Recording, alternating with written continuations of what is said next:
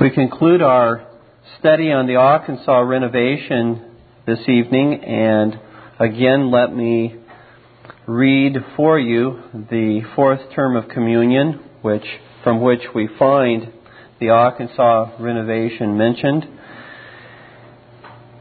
That public social covenanting is an ordinance of God, obligatory on churches and nations under the New Testament. That the National Covenant and the Solemn League are an exemplification of this divine institution, and that these deeds are of continued obligation upon the moral person. And in consistency with this, that the renovation of these covenants at Arkansas, 1712, was agreeable to the Word of God. Last time we met, we considered events leading up to the Arkansas renovation of 1712. I'd like to, first of all, this evening, focus on key acts of Parliament preceding the Arkansas renovation. Certain acts of Parliament which definitely set the stage for the renovation at Arkansas in 1712. And before we look at those acts of Parliament, there's several of them, let me just say by way of preliminary remarks, a couple remarks that would be review from last week and kind of lead us into our study for this evening. In 1690, the Revolution Settlement established in Scotland a so-called Presbyterianism, denuded or stripped of all its constitution from the Second Reformation except the Westminster Confession of Faith. We mentioned that last time we met. In the Revolution Settlement, the only document that was a part of the constitution of that Revolution Church was the Confession of Faith. So there was no national covenant, no solemn league and covenant, no shorter catechism, no larger catechism, no directory for the public worship of God, no form of Presbyterial church government, no acts of General Assembly between the glorious years of 1638 and 1649, no testimony of the saints and martyrs of the covenanted Reformation, and thus what we have in the Revolution Settlement is a gross backsliding from the Word of God. For all of those documents are agreeable to the Word of God. A gross backsliding from the Word of God, the only infallible constitution for faith and life. One other preliminary remark. In 1690, at the very first meeting of the pretended General Assembly of the Church of Scotland, this General Assembly that met after the so-called Glorious Revolution of 1688, attempts were specifically made by the Society people. Now, the Society people are the faithful Covenanters. They didn't have presbyteries because they didn't have ministers. Their ministers were all killed. Richard Cameron, Donald Cargill, James Rennick, these ministers were killed. And so they were left without ministers, and these faithful Covenanters, the Society people, petitioned this pretended General Assembly at this point and called them to renew, to look at the covenants, to go back to the Constitution of the Second Reformation, to consider the backsliding and the sins that had been committed and perpetrated during the reigns of Charles II and James II and up to that point.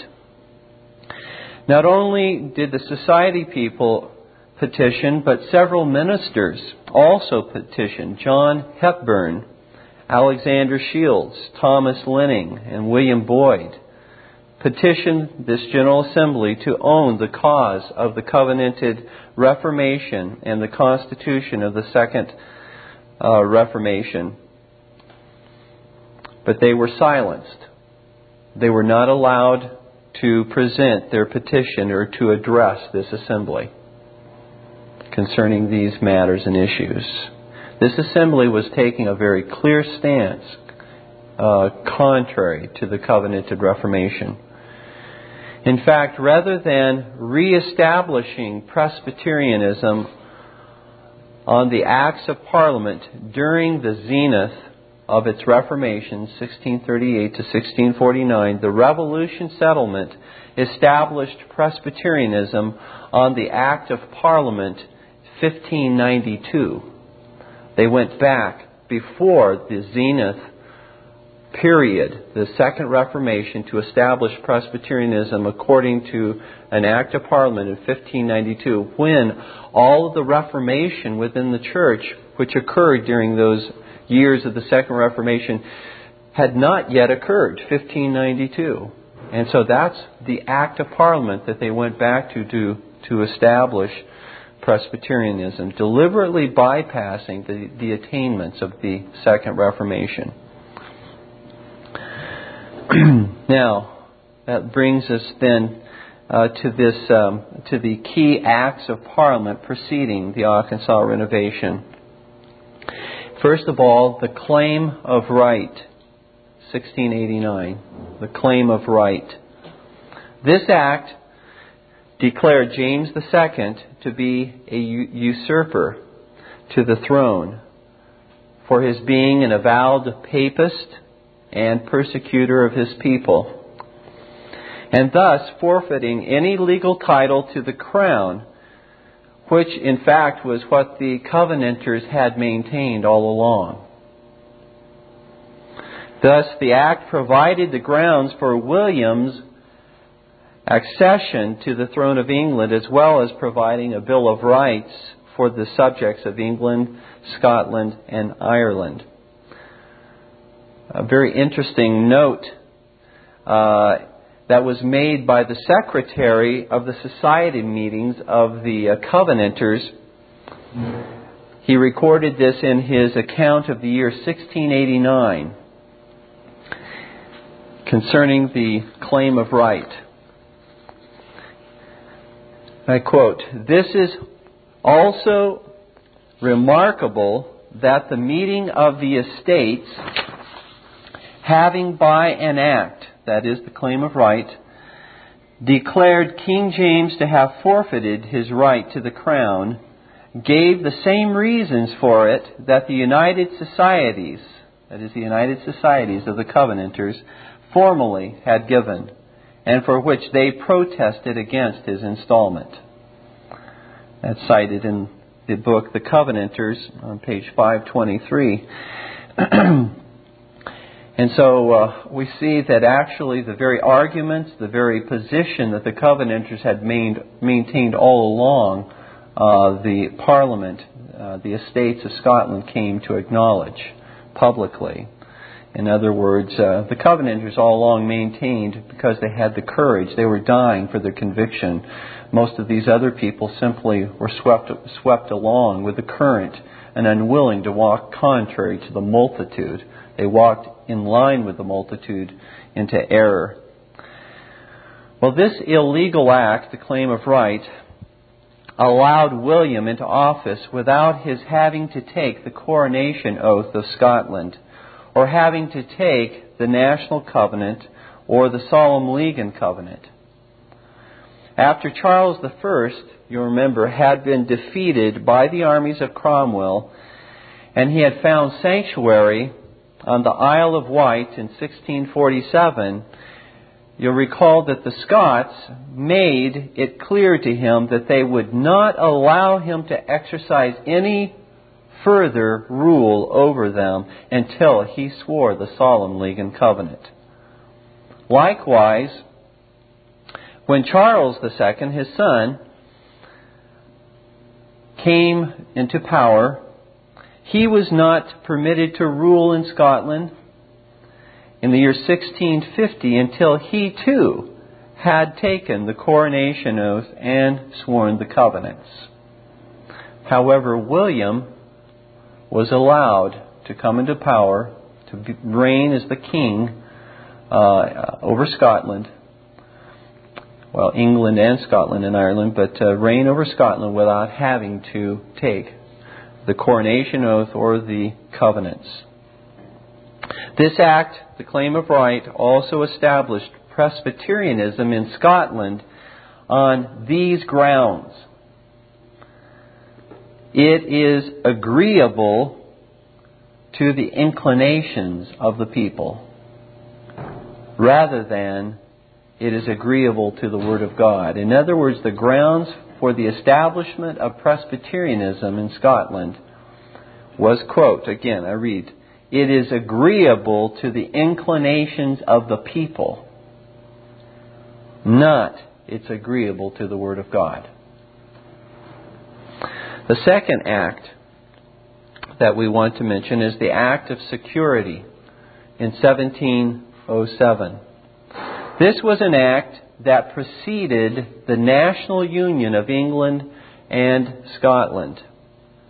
Now, you'll remember that previously Scotland and England had served under the same kings. King James I, Charles I, Charles II, James II, William III, William and Mary, in fact. They had served, the same monarchs had ruled over both England and Scotland.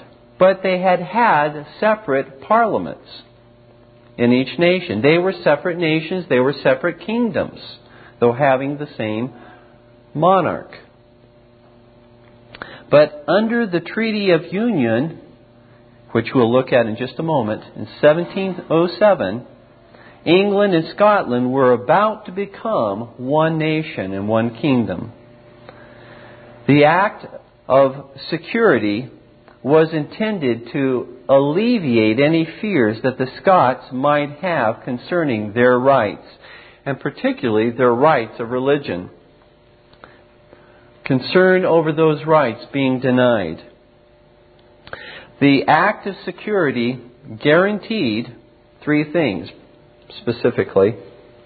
Number one, it guaranteed that Presbyterianism, as established by the Revolution settlement, would remain unalterably secure as the established Church of Scotland. Second, that none of the subjects of Scotland would ever be required to take an oath, test, or subscription contrary to Presbyterian doctrine, worship, or government. And third, that all succeeding rulers to the throne of England would be required to swear and subscribe the same statements, the ones I've just referred to. What was protected by this act was not, however, the Presbyterianism of the Second Reformation. Remember that, because that's not the Presbyterianism that was established. All that was protected was the pseudo-Presbyterianism of the Glorious Revolution. So that's the Act of Security. We'll see why that's particularly significant in just a moment. The third act is the Treaty of Union. The Treaty of Union, 1707. This act forged a national union between Scotland and England that exists even until the present time, today. Though there are efforts presently in Scotland to terminate this union. This wicked act, the Treaty of Union, this wicked act placed Scotland under the rule of prelacy and Episcopalianism. That which the covenants bound covenanters to oppose was actually, in this act, established over them, namely prelacy. They were to uproot prelacy, and it was prelacy that was established over them through the union of the two nations into one nation.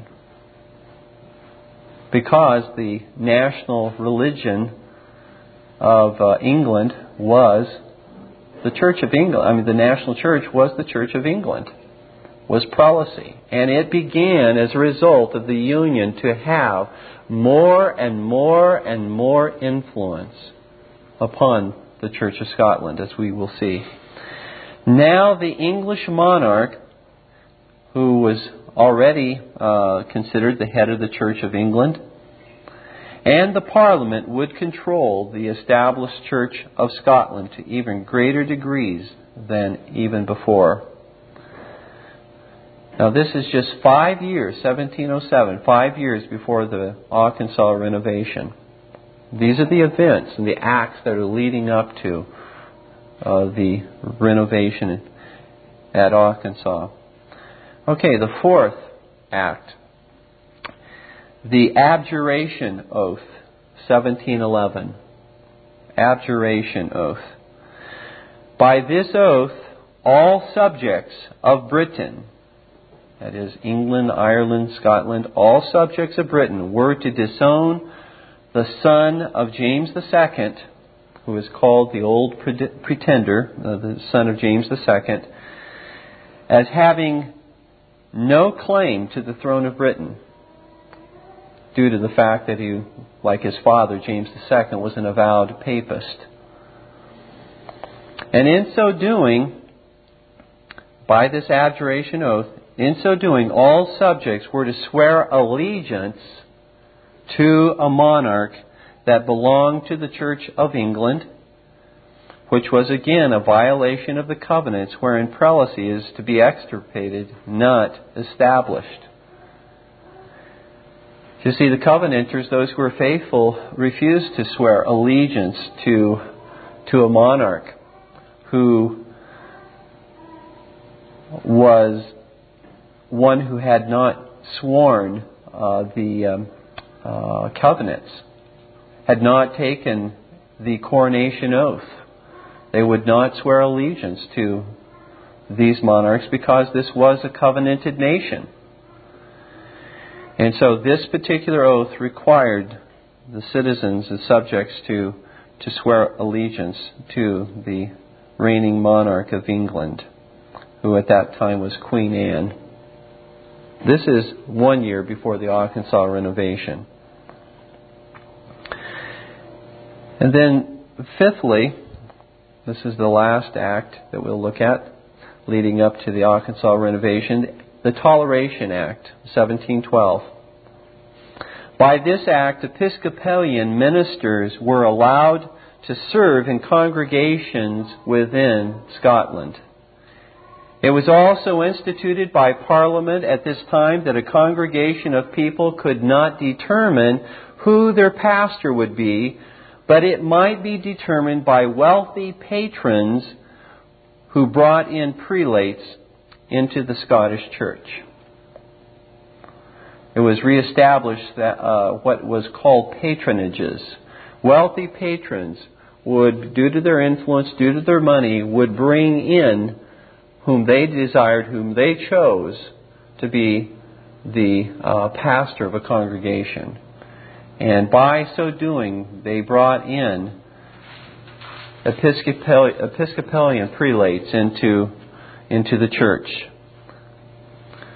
Now, this is just 5 years after Scotland had been guaranteed by the Act of Security, 1707, that Presbyterianism, even the pseudo-Presbyterianism that was established in the Revolution settlement, would not be at risk under a practical English Parliament. However, Episcopalianism was intruded into the Church of England, or into the Church of Scotland. The same year, this is the same year as the Arkansas Renovation. Now, it's an interesting irony, I think, that these covenant breakers of the Scottish Church, the Glorious Revolution, these covenant breakers lived to experience the covenant breaking of Queen Anne and the English Parliament.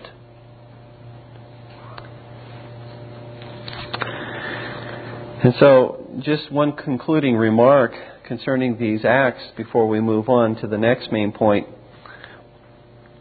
When the covenants were left buried and not owned by the Church of Scotland, gross defection continued to grow until the spiritual freedom of the Church was almost entirely taken from them by an Erastian monarch and Parliament. You see, when they buried their covenants, when they did not own and subscribe the covenants, tyranny reigned. Tyranny in government and tyranny in the church. The spiritual freedom of the church was lost. And by these various steps, she lost more and more and more of her freedom. You see, it was these covenants, the National Covenant and the Solemn League and Covenant, that the Church of Scotland refused to renew, that actually were the very covenants that would have protected her from all of her loss of freedom which occurred under England, the Church of England and the Parliament, from all of these Erastian intrusions.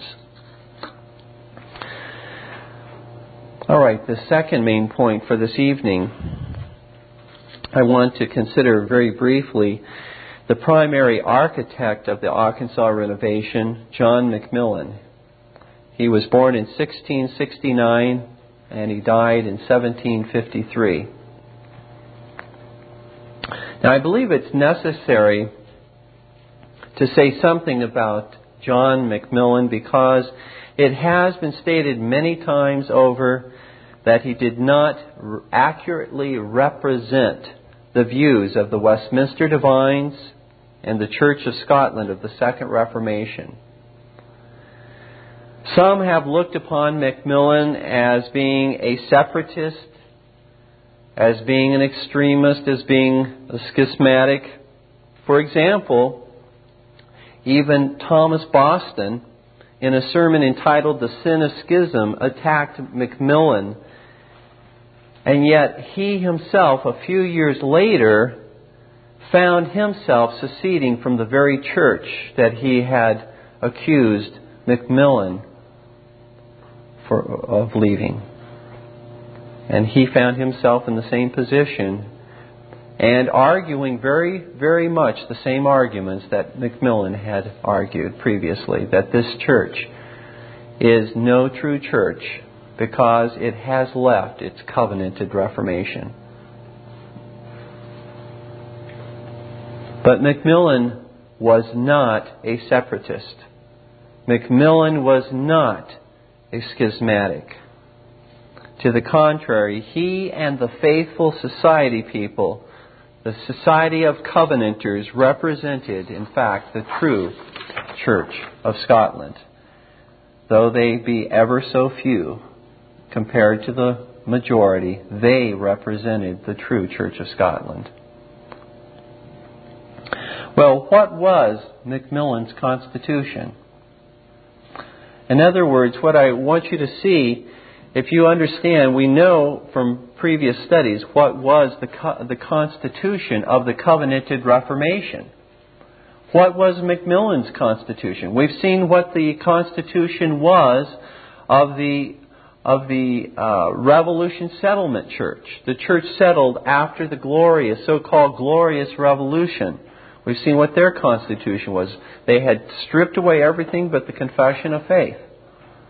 What was Macmillan's constitution? Well, I quote from his own words, his protestation, which he delivered on his behalf and Mr. McNeil's behalf concerning their own conviction in this area. And It's much larger, so I'm just taking a portion out of this protestation. But anyway, he declares, he and Mr. McNeil, "We declare to the world our hearty desire to embrace and adhere to the written Word of God contained in the Holy Scriptures of the Old and New Testament as the only and complete rule and adequate umpire of faith and manners and whatever is founded thereupon and agreeable thereunto, such as our confession of faith, larger and shorter catechisms, directory for worship, covenants, national and solemn league, the acknowledgement of sin and engagement to duties." That document, the acknowledgement of sin and engagement to duties, was a document issued by the General Assembly of the Church of Scotland in 1648, just prior or at the time of their renewal of the Solemn League and Covenant. The next, continuing on with his Constitution, causes of God's wrath. That was also a document issued by the General Assembly of the Church of Scotland in 1648 at the time of the renewal of the Solemn League and Covenant. He continues, "And the ordinary and perpetual officers of Christ's appointment as pastors, doctors, elders, and deacons in the form of church government, commonly called Presbyterian." All the documents of the Second Reformation. Those were his constitution. He continues, "Next we declare our firm adherence to all the faithful contendings for truth, whether of old or of late, by ministers and professors, and against whatever sinful courses, whether more refined or more gross, and particularly the public resolutions."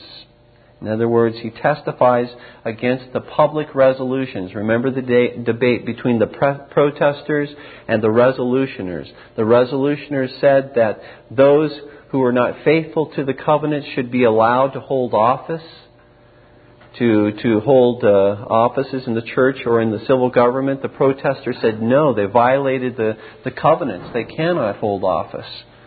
Well, he testifies against the public resolutions. He continues, Cromwell's usurpation. He testifies against Cromwell's usurping authority and power over Scotland. The toleration of sectaries. In other words, though the Cromwellian government tolerated the various sects within the nation, whereas the covenants said that sects were not to be allowed to continue within England, Ireland, and Scotland, lest they undermine the whole covenanted Reformation. The toleration of sectaries and heresies in his time, and against the sacrilegious usurpation and tyranny of Charles II, the unfaithfulness of ministers and professors in complying with him, and accepting his indulgences, first and last. And in a word, to everything agreeable to the matter of this our testimony, as it is declared in page 25 and 26 of the Informatory Vindication. That was written by James Rennick.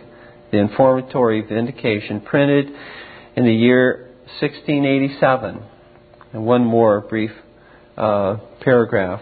Likewise, we declare our adherence unto the testimony against the abominable toleration granted by the Duke of York, that is James II, and given in to the ministers at Edinburgh by that faithful minister and now glorified martyr, Mr. James Rennick, January the 17th, 1688.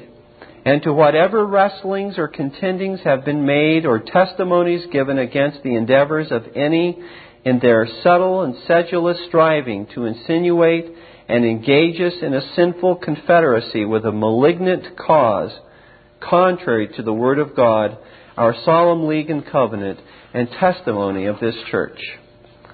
You see, his constitution was the same as those of the Second Reformation. His constitution was simply the Westminster Standards. and those of the Church of Scotland of the Second Reformation. Macmillan's boyhood was spent among the Covenanters of the United Societies. His parents were probably members of the United Society of Covenanters, and he was thoroughly acquainted with the faith of his covenanted forefathers, and in their paths he walked.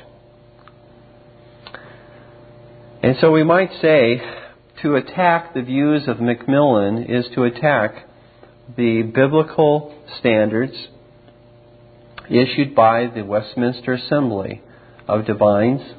To attack Macmillan is to attack the Church of Scotland of the Second Reformation from 1638 to 1649. To attack Macmillan is to attack Samuel Rutherford, who was a Scottish commissioner to the Westminster Assembly. To attack Macmillan is to attack John Brown of Wamphray, who was a student of Rutherford. It's to attack Mr. McWard, who was the secretary for Rutherford at the Westminster Assembly. It's to attack Richard Cameron, who was ordained by Brown of Wamphray and McWard. An interesting historical note, some have also said Richard Cameron was one who departed from the ways of the Second Reformation also, but it was actually the student and the secretary for Rutherford, who was a commissioner to the Westminster Assembly, Brown and McWard, who ordained Cameron. They were the ones who ordained Cameron. There is a line of descent here, and these men are faithfully in this descent, in this line. These are men who are faithful to the Second Reformation. And finally, to attack Macmillan is to attack Mr. James Renwick. We haven't said a whole lot about Renwick, but let me read for you just, it's maybe a little lengthy quote. It'd take a few minutes, but I think it gives you a real good idea of Renwick and what kind of individual this man was. He was actually 26 years old when he was martyred for the faith, put to death, very young man. This begins with his imprisonment. The last night of the month, he lodged with a friend in Edinburgh. On the morning of the 1st of February, the house was beset with soldiers in the employment of the persecuting council. When Renwick attempted to escape, he was arrested near the Cowgate and was carried by Graham, the captain of the guard, before a quorum of the council, by whom he was committed to close prison and laid in irons. When he stood in the presence of those who had issued against him fierce proclamations and had sought his life, they were surprised at his youthful appearance and his comely countenance.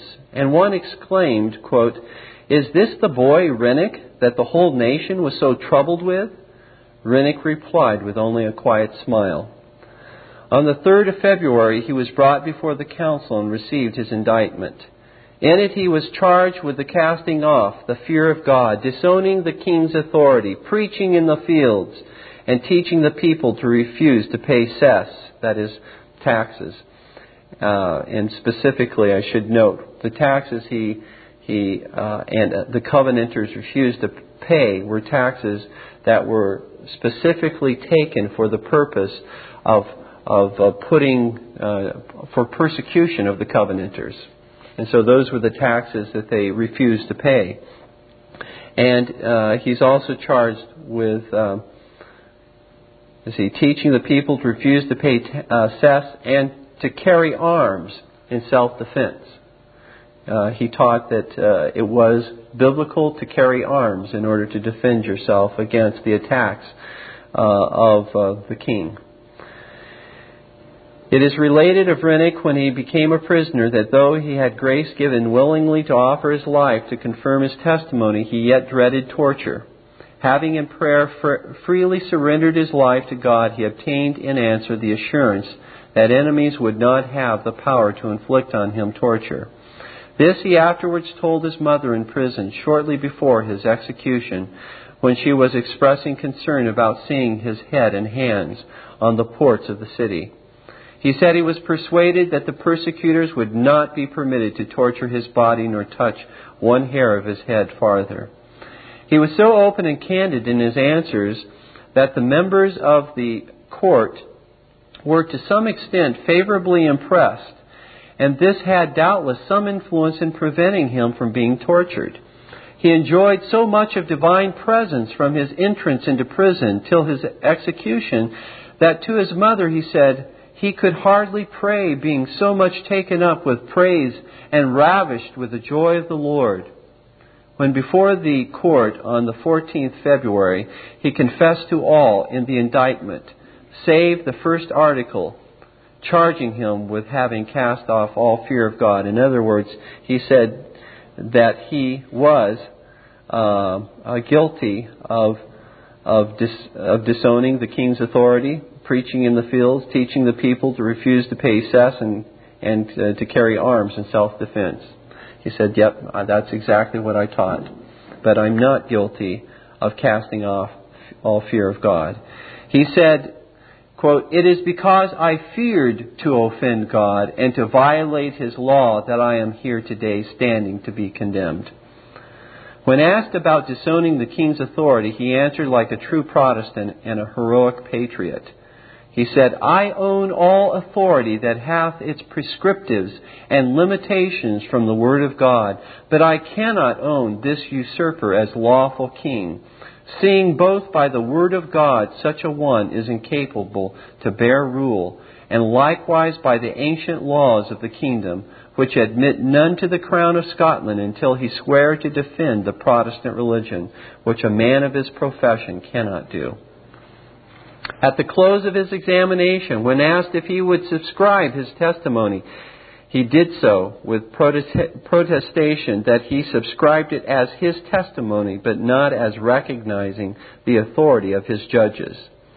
When condemned to be executed in the Grassmarket on the Friday following, he was asked by the Justice General if he desired a longer time. He declared, "It was all one to him. If the time was protracted, it was welcome. If it was shortened, it was welcome to him. His master's time was the best." Without his knowledge, he was reprieved for 10 days, till the 17th of February, as the persecutors were to some degree sated with blood, and perhaps somewhat troubled in conscience by the demeanor of the youthful confessor. After his condemnation was pronounced, many attempts were made to shake his constancy. Several petitions were written for him, but he refused resolutely to sign any of them. It was at one time proposed to him that his dropping a few drops of ink on paper would be sufficient. This, however, he promptly refused, alleging that it would be so far an owning of wicked authority and a renunciation of his whole testimony. His friends were denied access to him in prison. Paper and ink were removed from him, and also part of his dying testimony which he had written. Others, persons in authority, prelates, curates, and popish priests visited him. His Christian firmness resisted all their attempts to make him swerve from his principles, while several of them were struck and overawed by the power of his singular wisdom, gentleness, and unaffected goodness. Viscount Tarbet, a man of intellect, but noted for his lax accommodating principles, said of Renwick, after several times visiting him, quote, "He was the stiffest maintainer of his principles that ever came before us. Others we used always to cause at one time or another to waver, but him we could never move. We could never make him yield, nor vary in the least. He was of old Knox's principles." And Mr. Macmillan was one who walked in the paths of James Renwick, as we even heard alluded to in his protestation. He alluded to Renwick's informatory vindication and to his contending for the faith. The third point is that we want to cover this evening, the third main point, is the content of the Arkansas Renovation. This edition of the Arkansas Renovation, which we have, was issued by the Reformed Presbytery at its own covenant renewal in 1880. The Arkansas Renovation is divided into 5 sections. The Arkansas Renovation itself is divided into 5 sections. The first section is the historical section, or the historical introduction as it's called there, in which the events, sermons, objections to covenant renewal, and the Lord's Supper are all summarized. I think of particular interest in this section are the words Macmillan used in fencing the Lord's table. Listen closely to what Mr. Macmillan said. Mr. Macmillan, who walked again in the paths, the Westminster Assembly of Divines, in the paths of the Church of Scotland of the Second Reformation, Rutherford, Brown, Lumphry, Cameron, Rennick, he said at the Lord's Supper, I excommunicate and debar from this holy table of the Lord all devisers, commanders, users, or approvers of any religious worship not instituted by God in His Word, all tolerators and countenancers thereof. And by consequence I debar and excommunicate from this holy table of the Lord Queen and Parliament, and all under them, who spread and propagate or tolerate a false and superstitious worship, and until they repent. Furthermore, concerning those who oppose the covenants and the work of Reformation, Macmillan trumpeted these faithful words. He says, furthermore, I excommunicate and debar all who are opposers of our covenants and covenanted Reformation, and all that have taken oaths contrary to our covenants, and such particularly as are takers of the oath of abjuration, whether ministers or others, until they repent.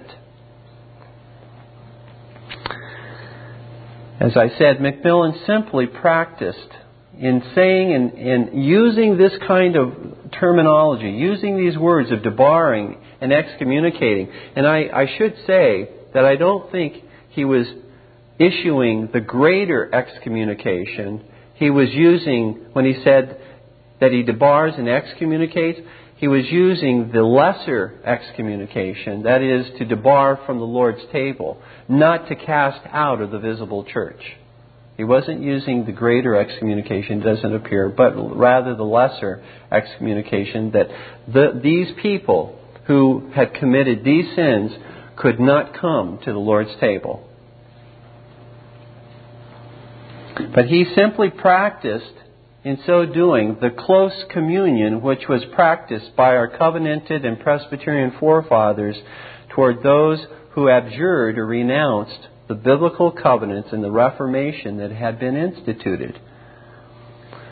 You remember all that we have said up to this point about how when the covenants were made, those who did not swear the covenants were barred from the Lord's table.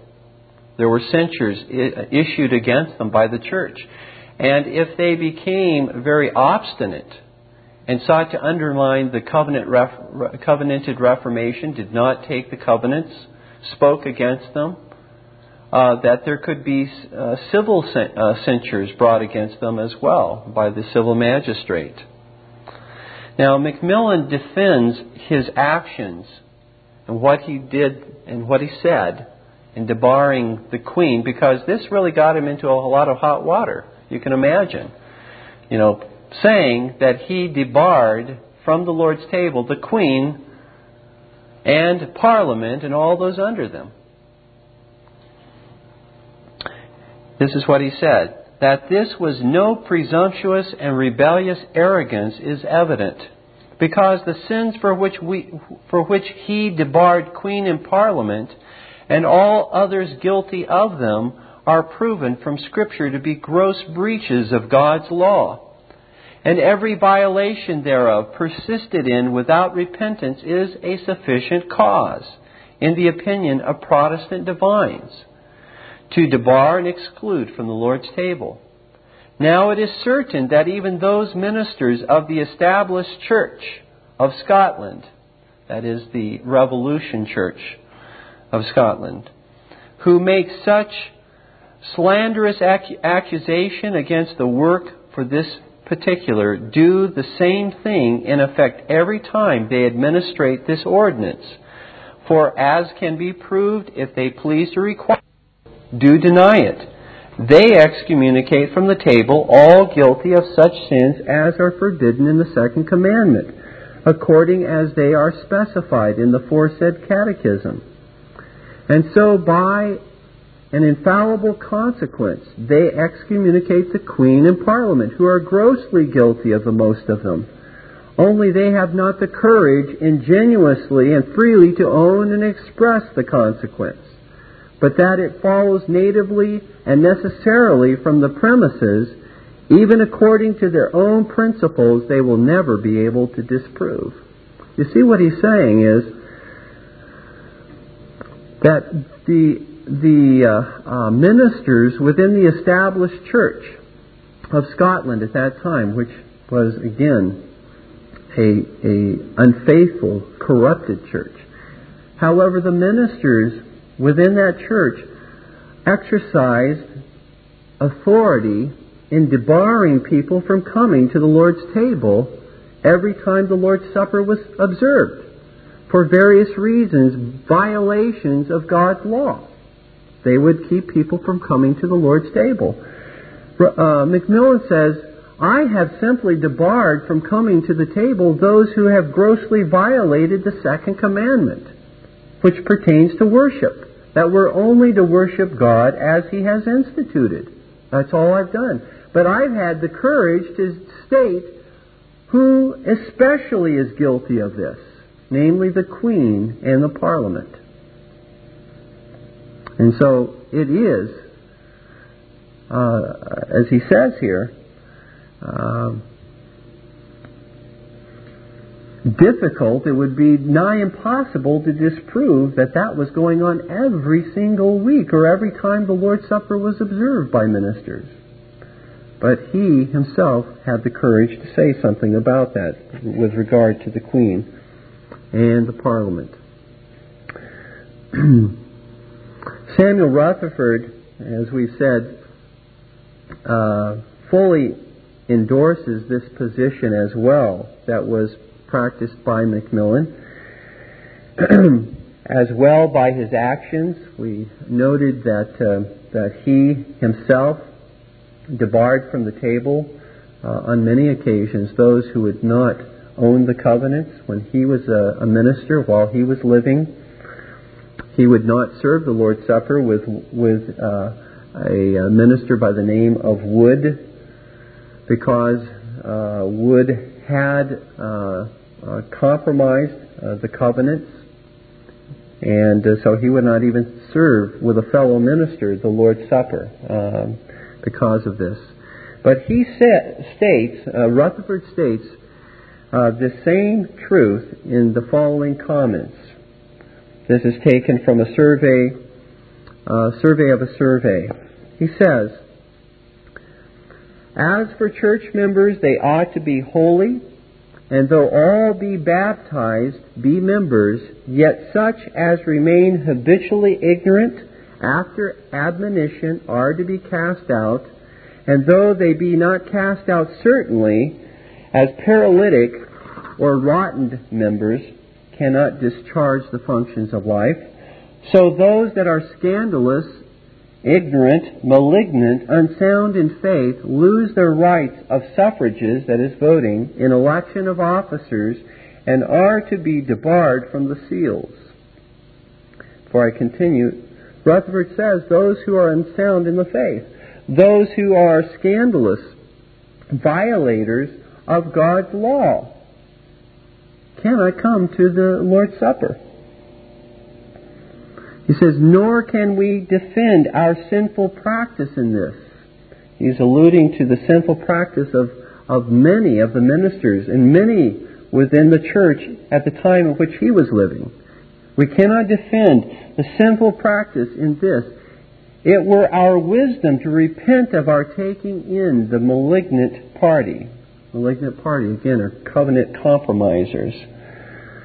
Taking in the malignant party who shed the blood of the people of God and obstructed the work of God into places of trust in the church and state and the army, contrary to our covenant, they continuing still enemies.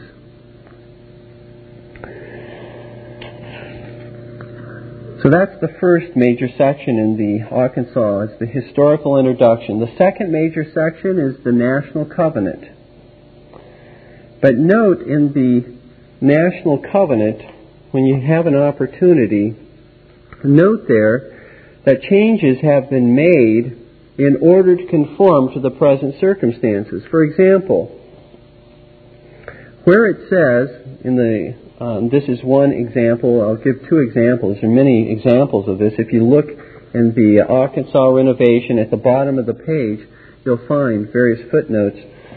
These were actually the changes that were made by Macmillan to accommodate to the present circumstances in which Macmillan lived. For example, in the National Covenant, it says, and because we perceive that the quietness and stability of our religion and kirk doth depend upon the safety and good behavior of the King's Majesty.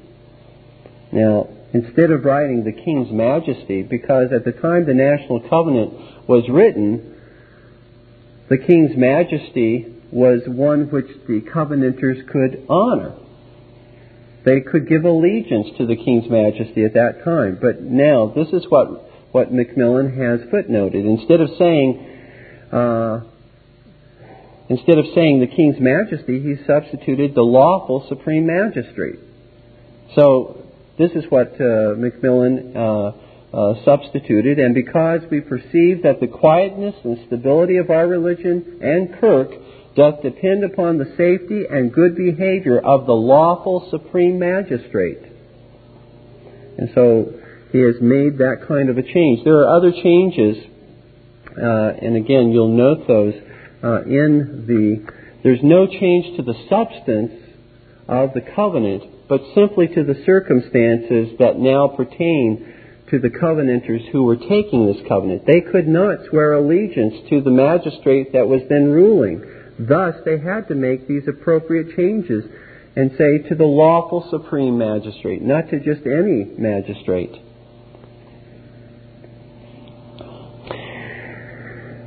The third major section is the Solemn League and Covenant within the Arkansas Renovation. And again, you can note changes that were made to conform to the present circumstances.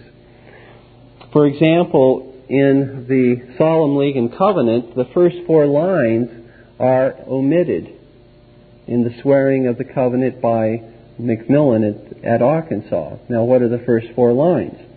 It says, we noblemen, barons, knights, gentlemen, citizens, burgesses, ministers of the gospel, and commons of all sorts in the kingdoms of Scotland, England, and Ireland, by the providence of God, living under one king, and being of one reformed religion. He omitted that because there weren't noblemen, barons, knights, gentlemen, citizens, burgesses, ministers, and commons of all sorts. They were simply a small remnant of common people. And so it was not the same people as originally covenanted that were now covenanting. It wasn't the church and the state and all the ordinary people that were now covenanting. And therefore, that change to conform to the circumstances at the time of the Arkansas Renovation, those changes were made. The fourth main section of the Arkansas Renovation is a solemn acknowledgement of public sins and breaches of the National Covenant and Solemn League and Covenant. So acknowledgement of public sins and breaches of the covenants. And that comprises several pages showing how they have violated, how they have sinned against God in violating their covenants with Him. Fifthly, in the last main section, is a solemn engagement to the duties contained in our National Covenant and Solemn League and Covenant. So they not only acknowledged their sins, but also spoke of their engagements and their duties to follow in the steps of the National Covenant and Solemn League and Covenant. And so that is the last section of the Arkansas renovation. After that section, there are a few more pages in the book that we have called the Arkansas Renovation. Those pages, however, were not words or part of the covenant that was renewed at Arkansas, but they formed the covenant that was renewed by the Reformed Presbytery in 1880. And so there are a few more pages that follow that, but it's the Reformed Presbytery's renovation, where they state, again, their sins and how they have violated the covenants and their engagement to duty as well.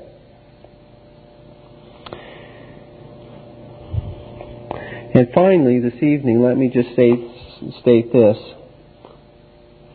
And it's kind of a summary of what we have seen leading up to the Arkansas renovation. You can see, because of the course of defection from the time in which the Arkansas renovation, or from the time in which the National Covenant and the Solemn League and Covenant were subscribed and sworn, you can see the steps of defection and corruption that were brought into the church. These men believed and were convinced that these were duties before God. Their covenants were biblical. And all Christians who had this covenant placed before them were required before God to swear it because it was a biblical covenant. No more could people in the Old Testament have refused to swear the covenant which Moses gave, or Nehemiah, or Josiah, or any of those other men of God. No more could the covenant, the Solemn League and Covenant and the National Covenant have been refused. Then those covenants could have been refused, because these covenants were based upon the same principles, the same truths as those covenants were.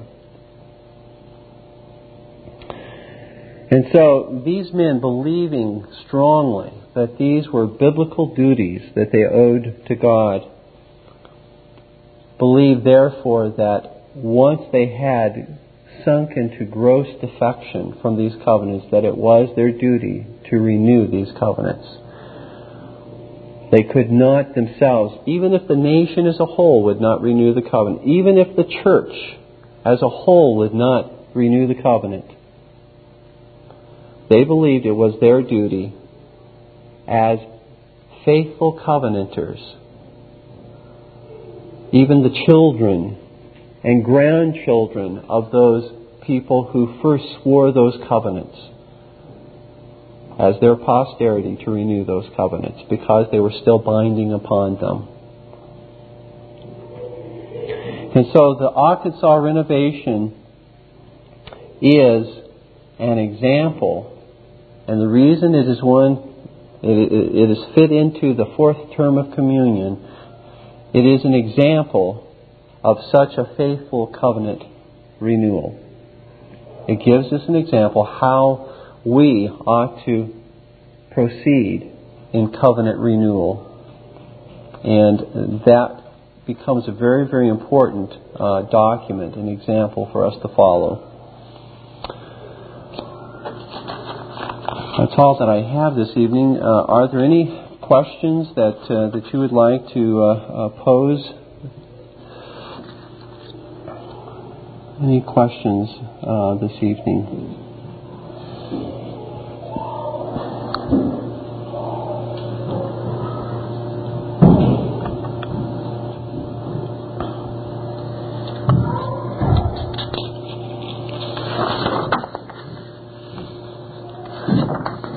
All right. I guess we'll stop then. This Reformation audio track is a production of Stillwater's Revival Books. You are welcome to make copies and give them to those in need. SWRB makes thousands of classic Reformation resources available, free and for sale, in audio, video, and printed formats. It is likely that the sermon or book that you just listened to is also available on cassette or video, or as a printed book or booklet. Our many free resources, as well as our complete mail-order catalog, containing thousands of classic and contemporary Puritan and Reformed books, tapes, and videos at great discounts, is on the web at www.swrb.com. We can also be reached by email at swrb@swrb.com, by phone at 780-450-3730, by fax at 780-468-1096, or by mail at 4710-37A Avenue, Edmonton, that's Edmonton, Alberta, abbreviated capital A, capital B, Canada, T6L3T5. You may also request a free printed catalog. And remember that John Calvin, in defending the Reformation's regulative principle of worship, or what is sometimes called the scriptural law of worship, commenting on the words of God, which I commanded them not, neither came into my heart, from his commentary on Jeremiah 7:31, writes, God here cuts off from men every occasion for making evasions, since he condemns by this one phrase, I have not commanded them, whatever the Jews devised. There is then no other argument needed to condemn superstitions than that they are not commanded by God. For when men allow themselves to worship God according to their own fancies, and attend not to his commands, they pervert true religion. And if this principle was adopted by the Papists, all those fictitious modes of worship in which they absurdly exercise themselves would fall to the ground. It is indeed a horrible thing for the Papists to seek to discharge their duties towards God by performing their own superstitions. There is an immense number of them, as it is well known, and as it manifestly appears. Were they to admit this principle, that we cannot rightly worship God except by obeying his word, they would be delivered from their deep abyss of error. The prophet's words, then, are very important, when he says that God had commanded no such thing, and that it never came to his mind, as though he had said that men assume too much wisdom when they devise what he never required, nay, what he never knew.